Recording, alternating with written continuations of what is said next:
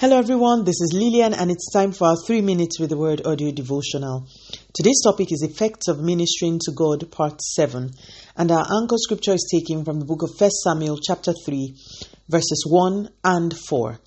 The boy Samuel ministered before the Lord under Eli. In those days the word of the Lord was rare.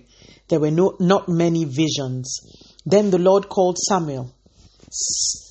Samuel answered, "Here I am." In our anchor scripture, the Bible is specific about the role Samuel played while he was with Eli. It clearly says that the boy Samuel ministered before the Lord. Verse 4 of our anchor scripture shows us that in an era where the word and the visitation of the Lord was scarce, Samuel was able to access the voice of God. Now, the Bible does not say why Samuel was the only one God could locate in that day, but amongst the many things we know about the time God appeared to Samuel, we know that he ministered to the Lord. Today's scripture corroborates the scripture in Luke chapter 1.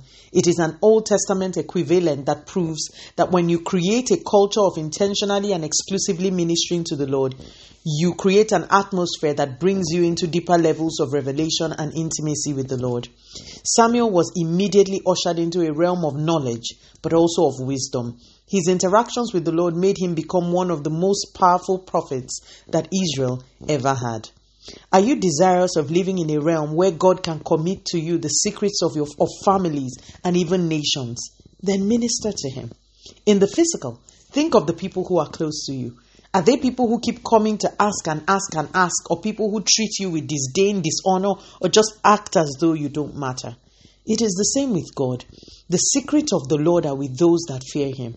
And those who truly fear Him want to live their lives ministering to Him. As we inch towards the halfway mark of this month, I want to invite you to set out time with your friends, as an individual, with your prayer group, and just minister to the Lord with and from your heart.